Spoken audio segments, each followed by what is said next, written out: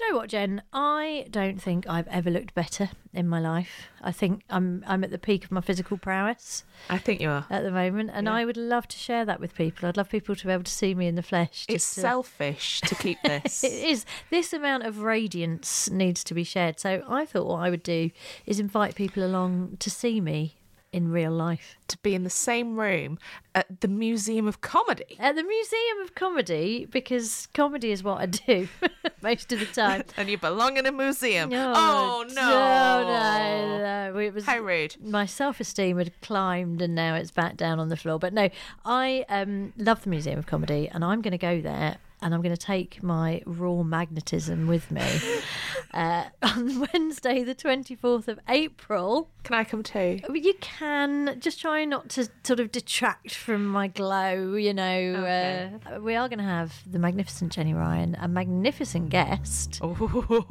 TBA. Wednesday, the 24th of April. Put it in your diaries. Bring your sunglasses because I am shining. Yeah, get your tickets now. The link is in our social media or from the Museum of Comedy website. Oh, please do come. Jen's all right as well.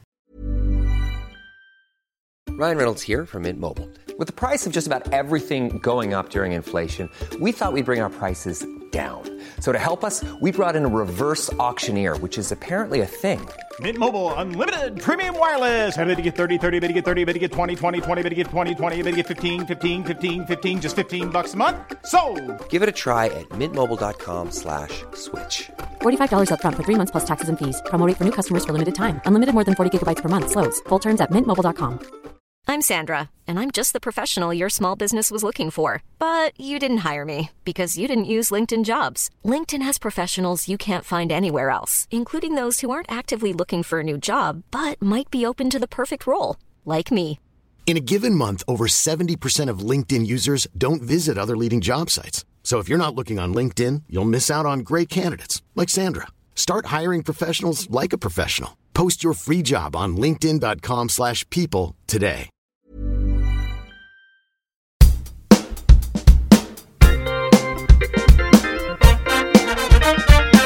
What's your name? Jenny Ryan. Correct. What's my name? Lucy Porter. Correct. What are we doing? We're making a podcast all about quizzing. Correct. What's it called? Fingers on Buzzers. Correct.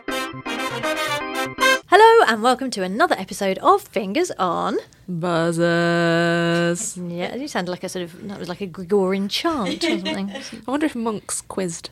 Oh, there you go. If anyone's listening who's a monk and enjoys quizzing, then do phone in. So today we are going back to the 90s. We're not even, to me, that doesn't feel like we're going back. To me, I'm still living in the 90s, but that is our history of quiz today. We will also be speaking to Gareth Aubrey, who was on University Challenge, possibly even in the 90s or early 2000s. Mid-2000s. Okay, there we go. We've also got Chris Curley, who I met in the 1990s, who is a producer of many, many quizzes, now an executive producer at Comedy Central and responsible for the resurrection of Blockbusters. The beloved Blockbusters. We also have a listener quiz from David True. And just a lot of fun, guys. It's going to be a lot of fun today's episode. I can feel it in my waters. So, stepping back in time, we've reached the 1990s in our history of quiz. A golden time. Well, sort of, yes, actually. And, I mean, this is an era where, so up until now, it's been me reminiscing about watching quizzes. Whereas in the 90s is when I start being behind the scenes. You made them quizzes. Well, I did. It was more game shows, really. So the 1990s had an absolute slew of sort of lads and ladettes doing game shows, and some of them were a bit quizzy. So don't forget your toothbrush, of course. Yes. That was the ultimate kind of 90s. It's all about booze and having a laugh. It was live, you know, it was anarchic. Anything could happen. And someone was being dragged to the airport at the end of the show. That's right. And on one occasion, everybody went to Disneyland. So it was all quite exciting. I mean, there were a lot of I was looking back at the era, and Chris Tarrant at that stage, he was sort of between quizzes for a bit of the 90s, and he presented a game show which I think we all remember fondly called Man O' Man. Man O' Man, oh my goodness. 96 to 99, that ran for 3 years. Who would have thought it lasted more than 3 I episodes? know. Why did they not pull Bizarre. that? It was very strange. But I was working on a Granada TV kind of answer to that called God's Gift. Yes. With Davina and Claudia. That started a lot of careers, actually, didn't it? Did it? Well, Davina. Well, Davina. Yeah. Where would we be without Davina? I know. And she was amazing, lovely. Such a pleasure to work with, and a wonderful human being. But there was quizzing going on. Tarrant actually also in the 90s, he hosted Lose a Million. Do you remember Lose a Million? He started off with $1 million. Yeah. Had to get rid of it as quick as you can in order to win like $5,000, which always felt a bit like, oh, you've lost $1 million. It's like the opposite of Brewster's Millions. Yeah. They got the idea from the movie, and then they couldn't afford. Yeah, you can't actually it's a have the terrible money idea. at the end. There was also the other thing that was big on TV in the 90s was your physical challenges. So Gladiators. Yeah. Oh. I mean, in a way, it was less the era of the mind than of the body. Yes, the body Which we had. beautiful. Gladiators. There's a lot of lycra. Maze. There was a lot of lycra in Gladiators. If that studio had gone up. Oof. Oh, the smoke would have been acrid, wouldn't it? All that lycra. I did Lycra see a and live hairspray. recording, actually. Did you go to It was Gladiators? International Gladiators. Oh. And it featured Gladiators legend Eunice Huthart was representing the UK. Oh my God. That woman was hard as nails. What was her gladiator name? No, she was a contestant. Oh, She was a legendary contestant from Liverpool. Oh, Eunice. Eunice Where Huthart. is she now? Well, hopefully she's made a lot of money out of her career as a athletic lady. Yeah, hopefully she's still crushing them. There was Crystal Maze, Fort Boyard. Yeah. I mean, so much excitement. Multidisciplinary. Yes, that was Yeah. it. That was it. You weren't, just thinking. Thinking wasn't good enough in those days. We had Krypton Factor going on. Krypton Factor was going on. There were some legendary quizzes. One that I would like to see brought back, which ran from 1994, was Wipeout. I loved Wipeout. I know. I've got a really strong place in my heart for Wipeout. Well, that is a format. I that liked think... the end game was a little bit physical as well. Yeah, you had to run. You had to go and push the buttons, and then run back and push the other button, and then that was brilliant. Yeah, because you could have done very well until the end, and if you weren't fast enough, no, then you wouldn't get there. No. Barrymore was the hosts of the era. Barrymore, it was his Strike It Lucky. Yep. To Strike It Rich. So 86 Strike It Lucky had started, but I mean the 90s he dominated. Oh, he was Mr. TV, wasn't he? He was. We also had, of course, the 90s was the era when the prize limits were lifted. Yep. So Raise the Roof. It wasn't just winning a twin set washing machine. Twin set. Twin tub. Twin tub washing machine. Or, twin sets you wear. Twin tubs. You put your twin sets into your twin tub. That's how that one works. But yeah, a washing machine just for your twin set. No, that's luxury. That is it.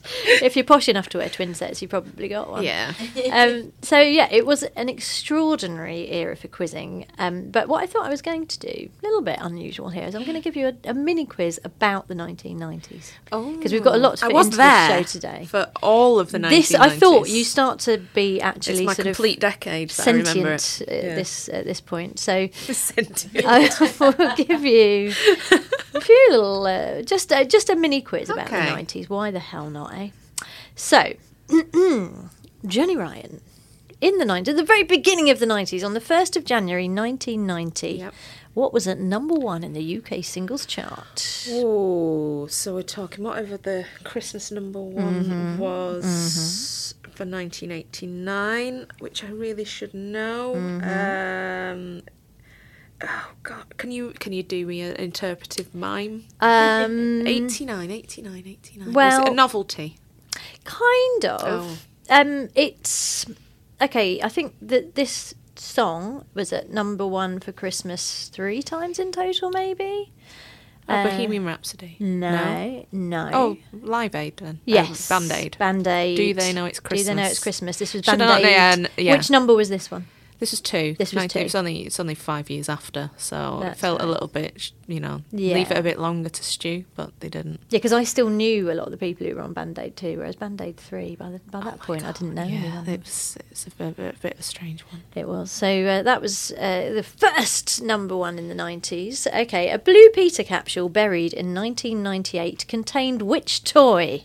A Tamagotchi for sure. Yes! Straight Yeah. in. What else would it be? You're not going to put a Cabbage Patch Kid or a Oh, it's far too late for a Cabbage Patch Kid. Loom Bands. I don't know what else was around that time, but It was all about Tamagotchis. It was all I about remember Tamagotchis. that at school we had to go to mass, and there was a Tamagotchi creche at the front door, and you put your Tamagotchi in a little basket. And God minded your apparently Tamagotchi. someone was there feeding them, but I don't know who it was. well, it does make it seem a bit cruel that they put a Tamagotchi in the Blue Peter time capsule, because it's like, well, that's certain Oh, death. It's like you may as well have put Petra or one of the tortoises in. Karaoke the cats. Yeah, Don't so do that. cruel, the cruelty of Blue Peter. Okay, I'm going to give you one Brutal. more question about the 1990s, and what else would it be about? But the Spice Girls. Yay! They dominated the 90s. The Spice Girls' debut album, Spice, was the best-selling album of 1997. True. But who is the only member to have been part of the group's original lineup? Was it Emma Bunton, Jerry Halliwell, or Melanie Brown? The original. The original lineup. Good lord. Yeah. I'm going to go Bunton. Wasn't Bunton. What were they called before the original name was? They were It was a called- one word. It was, yeah. Like Yeah. peace or joy or something like Bit that. sexier. A little bit sexier than that. Cucumber. Saucy. I'm doing it to Touch. myself. Yeah. Touch. I was touching myself. Touch. The other members were Melanie Lacohi, Leanne Morgan, Michelle Stevenson, and Suzanne Tinker. Why don't they just go for a Melanie band? Yeah. They could have just accrued Mels. The Melanies. yeah, Melody. Melody. Oh, there you go. You're too good for this. You should. There we go. That's our female I should band. be in band name development. You should, I don't know how much money there is in that, but well done. That was the 90s. That was the 90s. And Weren't they lovely? They were lovely, and we'll be back next week to talk about the 2000s, which is basically now. On the line with us now, we are very pleased to have Gareth Aubrey. Hello, Gareth. Afternoon. So, Gareth, you were on University Challenge, not that far away in time from our own Jenny Ryan, I believe. When were you on? The Granada days? Indeed. So I was 2005 recorded, 2006 appeared, but that was, yes, we were still at Old Granada. Slightly after me. I remember it well, the old Key Street Studios. So, who were you representing? Tell us about the whole experience. So I was University of Manchester, and I was on the, let's pick myself up right from the start, I was on the first Manchester team that got over the hump and actually won the whole thing. Oh, So I was a year after there was a team, I think we'd had Stephen Pearson's team that reached semi-finals, and then there was a UMIS team that reached the semi-finals. And then the year before us, there was a team which included Nick Mills, who's now one of the top-ranked quizzes in the country, and they lost their semi-final on the last question. So we sort of went in thinking, this just isn't going to happen. We've had Doomed. 3 semi-finals. We've had a couple of really close semi-finals. Obviously, Stevens was down to the last question as well. This isn't going to happen. so did that take the pressure off, or did you feel like you had something to prove? You know, what was the feeling on the way in? I think we definitely felt that we were. I mean, this is at this point there wasn't such a big student quiz scene. There weren't so many universities really sort of preparing for it in the same way that now there's the British Student Quiz Championships. This year there were 15, 20 different universities who are preparing for it, who are practicing. At that point, we were one of the few who were doing that. So I think we definitely felt, look, we're one of the better prepared teams. We should be doing well. And you had the home advantage as well, I suppose, that, not having to travel far and knowing the city and knowing that people in the audience presumably are a little bit more favourably disposed towards a Manchester team.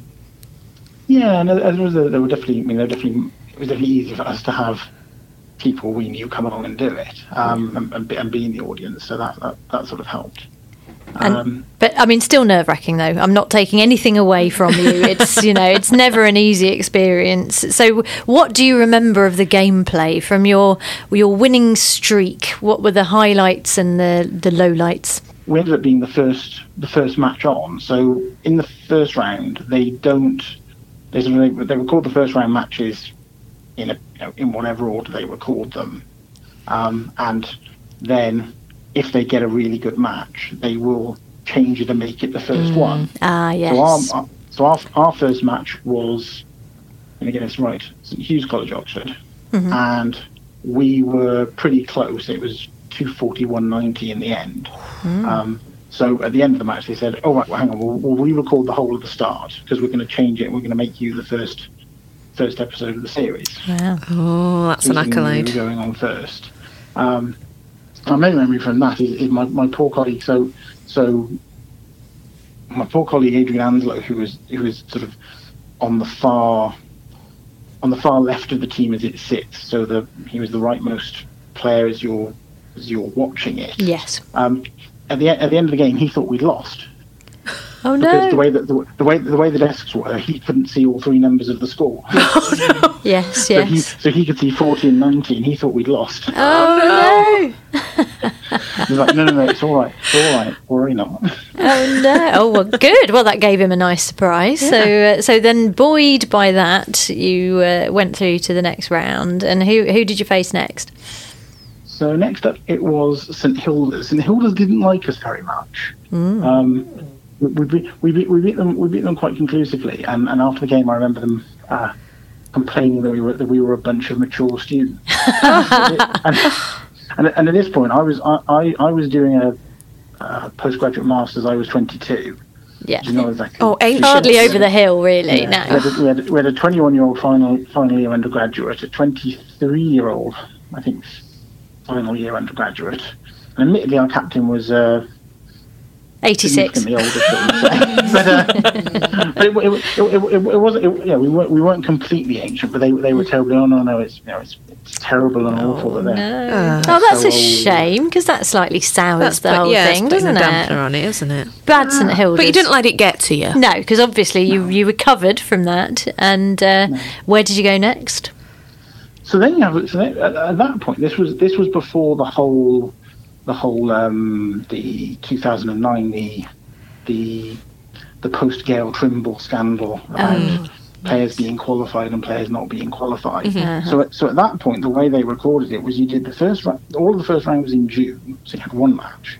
All of the second round in July, one match, and then the quarterfinals, semi-finals, and final all on one weekend in October. So you had a big wait. That's a break, to come back for it. So came back for the quarterfinal. And one thing I always feel slightly guilty about is that we just got we were very lucky in our draws because we were the biggest single university in the country on our one campus, and we played 2 Oxford colleges, 2 specialist schools of the University of London, and a Cambridge college. None of whom had more than 1,500 students. So we did slightly feel like we were, coming in big, big boys.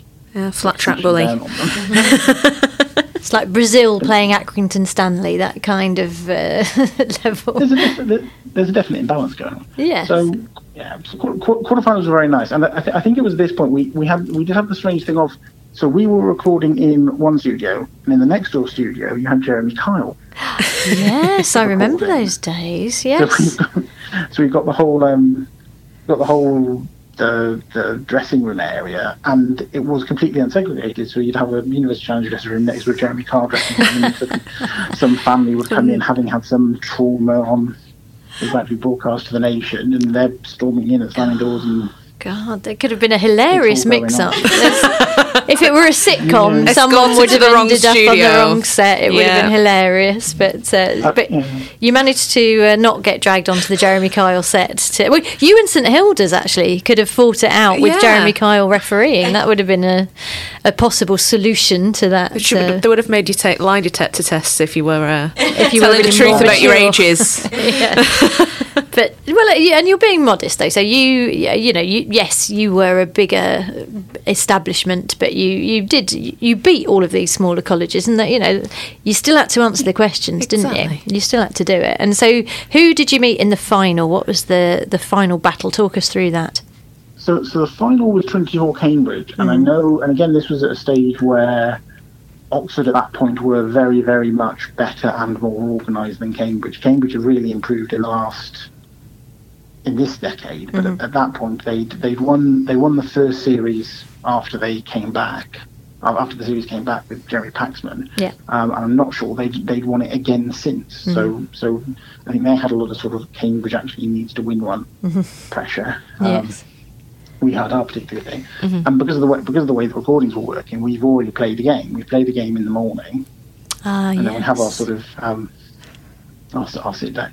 We have our lunch and whatever. That's the point that you find out who's going to be presenting the trophy after the final.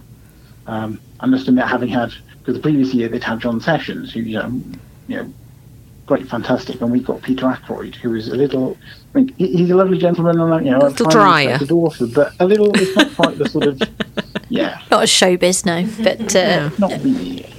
So, can you remember any of the crucial questions in the final? Is there anything you can share with us? The very last one, and strangely, I was literally asked the very same question again yesterday on an online quiz. What? So the last starter that I got, which was technically the margin of victory in the end, possibly not, the bonuses after. But so the last question I got was the name of the transitional region between the Sahara to the north and the Savannah, and that was where I buzzed in. Okay.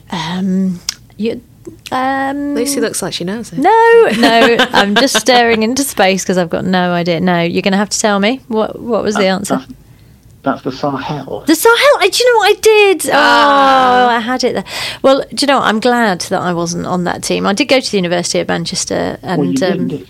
But you didn't have the benefit of being coached by a friend of the show, Stephen Pearson. Yes. Who appeared on series 1 of this very podcast. That's right. So we've got links going through. I know. Well, it's always a thrill to hear about a University Challenge victory, and particularly for me from the University of Manchester. So thank you so much, Gareth, for joining us on the Fingers on Buzzers podcast.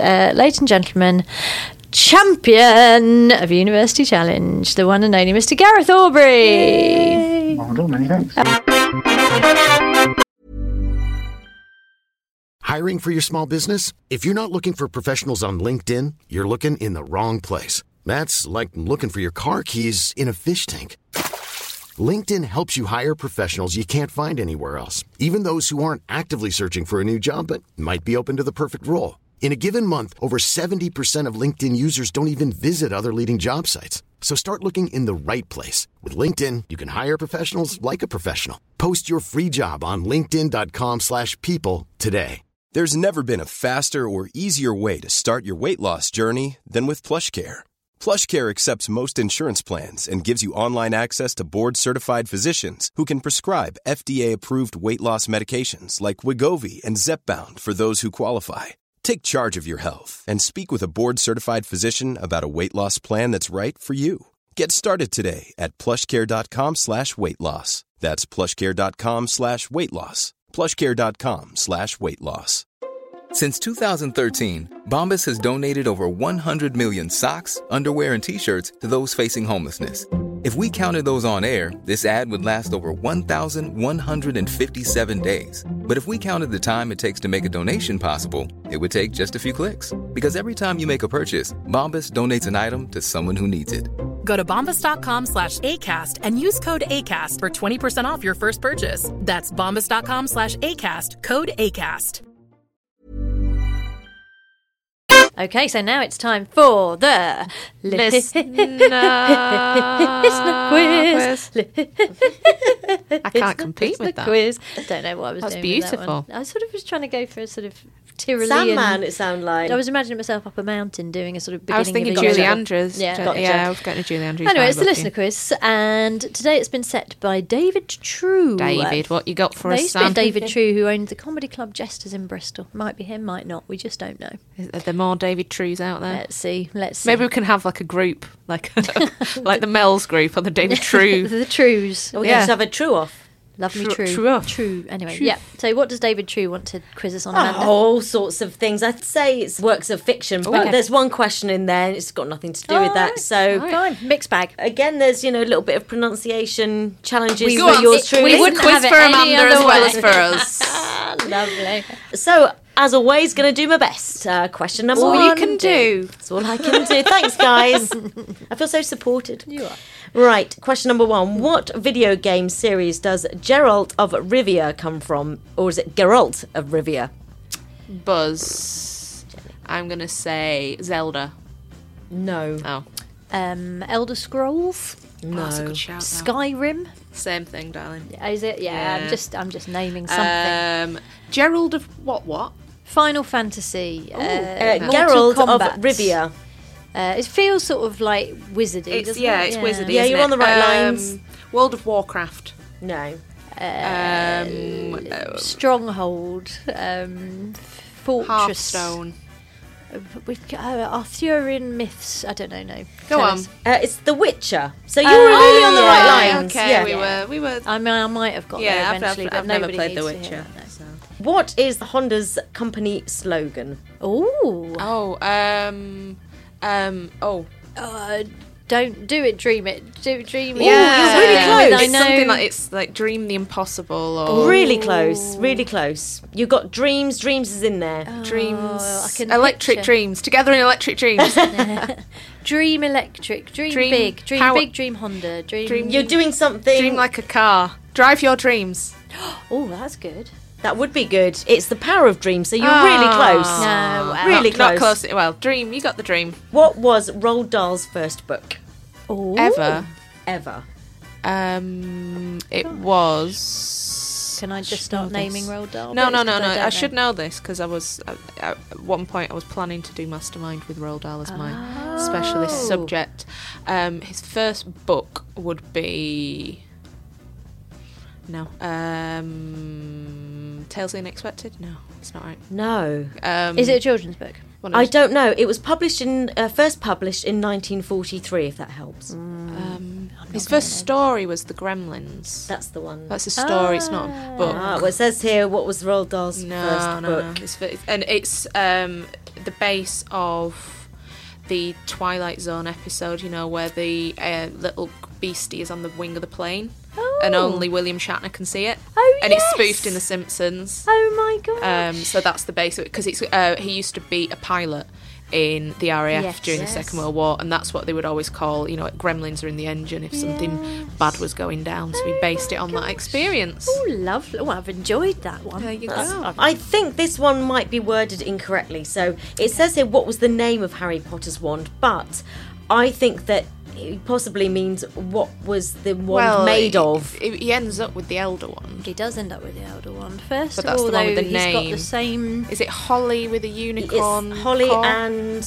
unicorn tail. No, Holly and something Phoenix. else. Yes. Oh yeah, that's it. Because Yeah. it's the same phoenix And it's as nine, Voldemort, yeah. 9 3/4 or something, because that's the three things you get: the wood that it's made of, the item at its core, and how long it is, and also how springy it is. Oh, Firm. this is Slightly Tell springy. you what, a whole Harry Potter questions We could episode. do a Potter off. Somebody please send it in. Yeah. Finally, this is a great question. I really like this. Who was the voice actor for E.T.? Oh, that is a good question. Well, it's going to be someone we've heard of. Steven Spielberg. Not Didn't what's do it written himself. here. No. I thought it might be one of those. Yes. Jim good Henson thinking. style. Yeah. Yeah, well, that's it. Or it's like a mate who's doing Yeah. a favour. I should know this. I mean, I've not heard the name of this person. Oh, okay. Albert Brooks. No. I'm trying to think of people who do good voices. Christopher Walken. That would be a really good E.T. Yeah, Robert De Niro actually would be a very good E.T. No, tell us. Tell us. Somebody called Pat Welsh.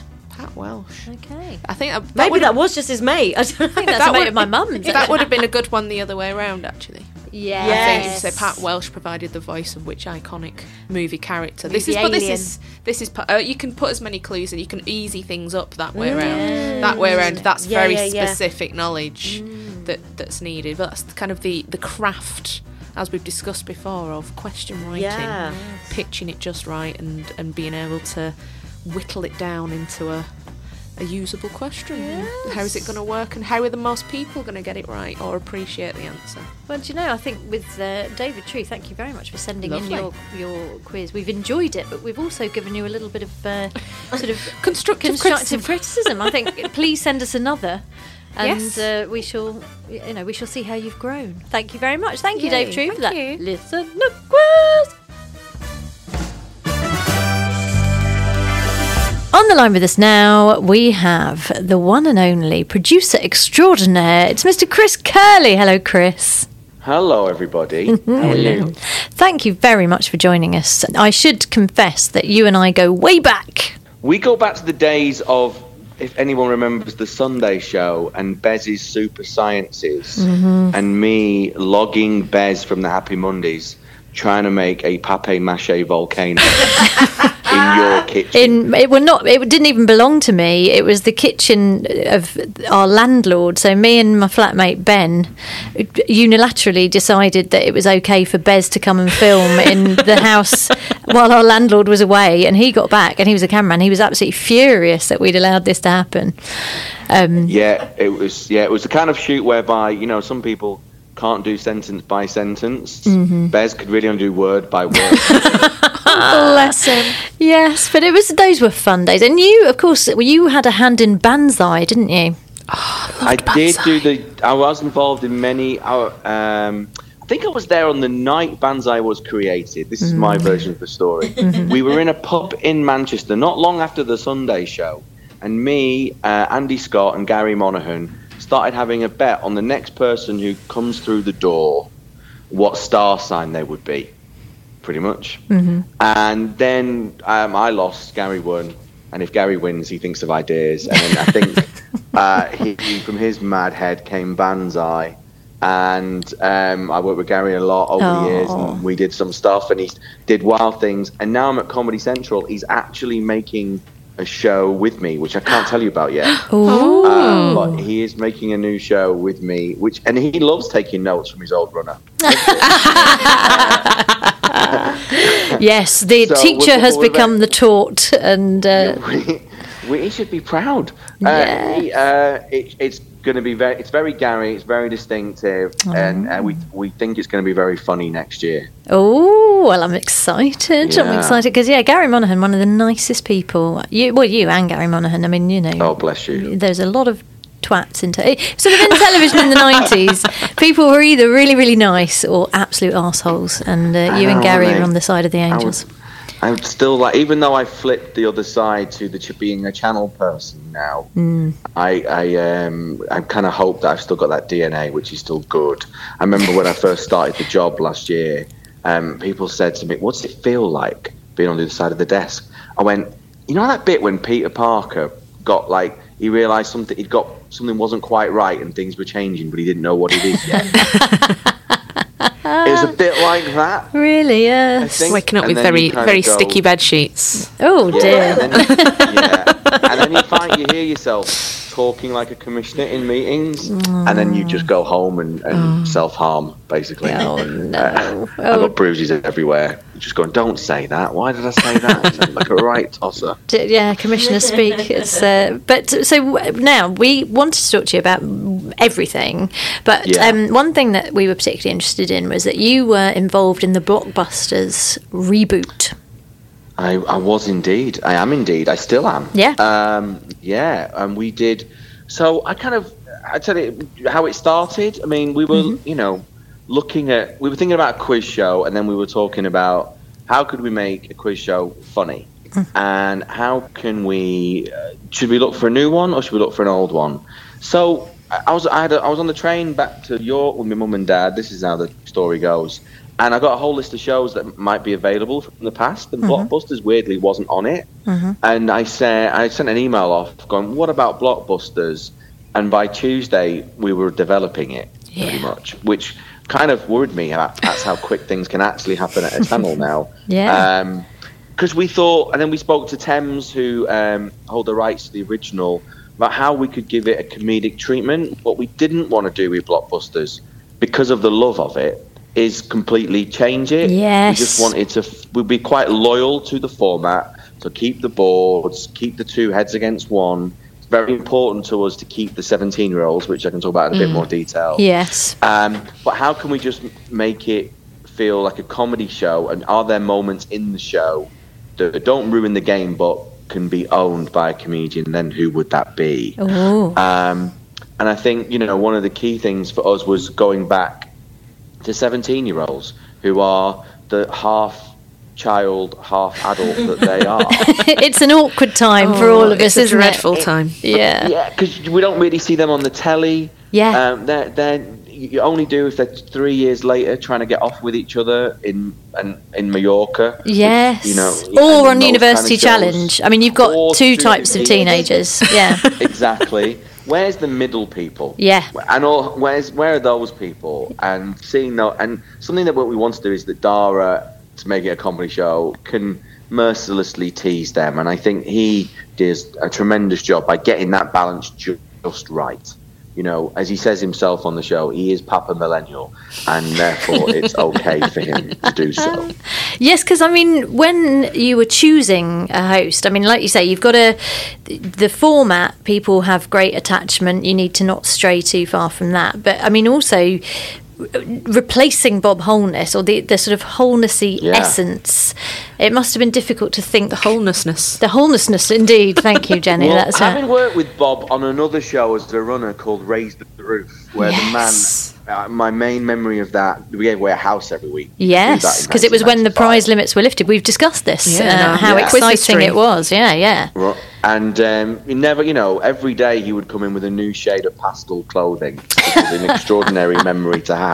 That, you know, what Bob gave it was a gravitas and a knowledge. So I always think quizzes work better when you feel like the host knows all of the answers. And I think, you know, Dara's got that background, obviously, naturally, and therefore that helps him. Because he can play the quiz straight and seriously, which means then he can knock it. And I very much encouraged him to make fun of it as much as you can, really. It's okay to make fun of the spot prizes, such like, and what it is. Les Dawson hosting Blankety Blank is one of the greatest comedic performances of all time. And if because that format is really robust, as is Blockbusters. And then I think as a performer, you can have loads of fun with the architecture of it. Well, I mean, the whole inherent unfairness of 2 against 1, which you've preserved, which we've discussed how great that is, that what seems like a flaw is actually a great strength of the format, isn't it? A lot of the time of development was what our nostalgic memory of the format, what it was, and whether we could actually knew the answers to the questions. So why was it 2 against 1? Why is it 2 against 1? Was a conversation we kept asking ourselves about what it was about. And of course the board works in such a way that you've got less answers, and you know, it is the old adage, are 2 heads better against 1? Are you better sharing or taking responsibility yourself? So we absolutely kind of had to keep that, and you have to keep the grammar of the Gold Run, but you know, that was always a big thing. And I think, you know, we all remember it as a rolling show, so you'd come back and get to know the characters. But the nature of, you know, being on a channel such as Comedy Central is that one of the key things was, well, will this still work as a self-contained show? Can we still do it, especially in 22 minutes? Which is a long time, but isn't a long time at the same time. And therefore, making them self-contained felt like, well, how can we create the story and then bring out the comedy and the characters within the kids, really, that Dara can have fun with? And I think, you know. Well, I suppose with Dara doing that more explicitly than Bob did, in that it's, you know, that's where putting a comedian in is kind of playing to his strengths, isn't it? Is to sort of, he can be a bit more knowing. Absolutely, and he can, you know, really hammer them when they say something. You know, in a way that is punching up, not down. And I think Dara has the perfect tone to do that, and I think that's pretty rare.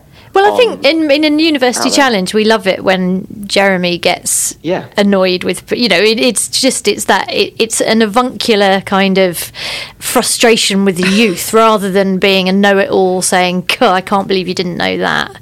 There's a moment in the forthcoming series, which is, I think I'm fine to say it's coming on in September, where there's an episode where contestants decide to hammer the other contestant when they could just win the board with one answer. Instead, they want to build cash, and they're like, no, we're going to finish the board.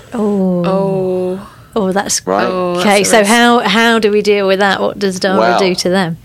Also tricky how to do that. I'm like, this is a 22-minute show. How are we going to fit this in?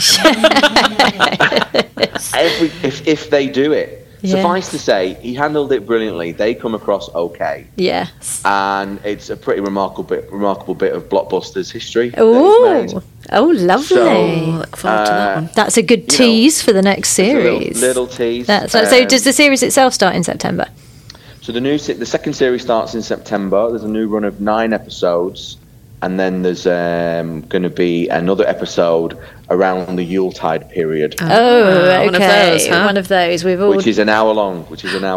And you presumably filmed that back in March or something, did you? So no, we filmed it January the 12th. Oh no! Decorations were down. I think it's the earliest Christmas special ever recorded. I know. I did one at Easter this year, which it was just before Easter. I was like, gosh, well done. Literally January the 12th. I think the whole series was recorded by January the 15th. And we got a discount on trees. That's good work. That's brilliant. Because usually people know in TV trees are so expensive. Yes, that's it. Because you're going to one of those Christmas all year round shops where they charge fortunes. Well, some old bloke has to fire hazard retardant covered tree thing that costs ridiculous amount of money. 500 quid. What? See, this is the kind of insider knowledge of television that our listeners crave, is the difficulties of doing a Christmas special with fire retardant. It's been an absolute pleasure to talk to you, and I suspect, Chris, that we may be calling on you again because there's so much in your quizzing history that we need to know. Top Ranko is one that's got... Yes. I know! Anthony Wilson and Charlotte Hudson. Oh, my God. Because Top Ranko is pointless. It's 8 out of 10 cats. It's pointless. It was ahead of its time. It was ahead. Well, listen, I could talk for about an hour about Banzai, though. To be fair, and that's not even a quiz. Shall we? Can we make a part 2 of this, Chris? Because I feel we can do that. Let's do that. You say we pay. I can tell you what we got. What was the alternative to You Say We Pay on Richard and Judy? What nearly happened? I can tell you about that. Right. Oh, this is a tease. You are, but let's leave it there for now because we're going to look forward to the next series of Blockbusters in September. But we will and we must get you back on because Top Ranko, I think, maybe deserves an entire show to itself. So thank you so much for now, Chris Curley. Well, that's another episode of Fingers on Buzzers that we've done right there. And we've whizzed through it and you listened to it and it was good. I mean, I hope everyone's enjoyed it as much as I have, talking to Aubrey, Curly and True, as I'm going to call them. Gareth Aubrey, our wonderful University Challenge. Manchester, Aubrey. And then we had Curly. Trying to remember his original name. Your Three Stooges. The wonderful Chris Curley talking to us about Blockbusters and his life and quiz. We need to pick his brain some more. We do. Well, he'll be coming back. He will definitely be coming back. David True, hopefully, will be coming back with another listener quiz. Yes. That we can critique once again. And we'll be moving on from the 90s to the years 2000 for our next History of Quiz. Thank you for listening. That was Fingers on Buzzers. Ta-ta. Bye, bye, bye. Fingers on Buzzers starred Lucy Potter and Jenny Ryan and was produced by Amanda Redman with music by Kevin MacLeod and Justin Edwards. Email quiz@fingersonbuzzers.com and tweet @fingersbuzzers. Thanks for listening and don't forget to join us next time for more Fingers on Buzzers.